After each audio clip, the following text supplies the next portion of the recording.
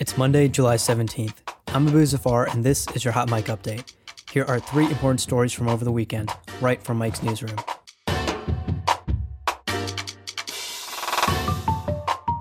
The Senate pushed back its vote on the healthcare bill again, this time because of Senator John McCain.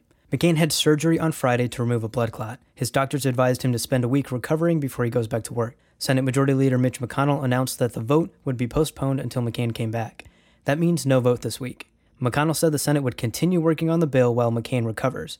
2 Republican senators have opposed the bill, which means they need all the remaining 50 GOP senators to vote yes. But that's no guarantee. Several GOP senators have said they have concerns with the bill. McCain has said that he thinks the bill is going to fail. And Republican senators may be focusing on health care, but is that the number one issue for Republican voters? A new poll by Politico Harvard says no. The poll showed that terrorism was first on the list of priorities for all voters, but especially for Republicans. Next on their list was stopping illegal immigration.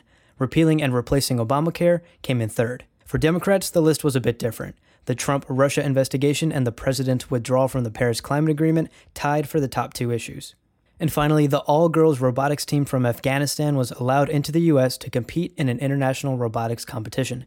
The team was denied visas twice, but the State Department didn't say why.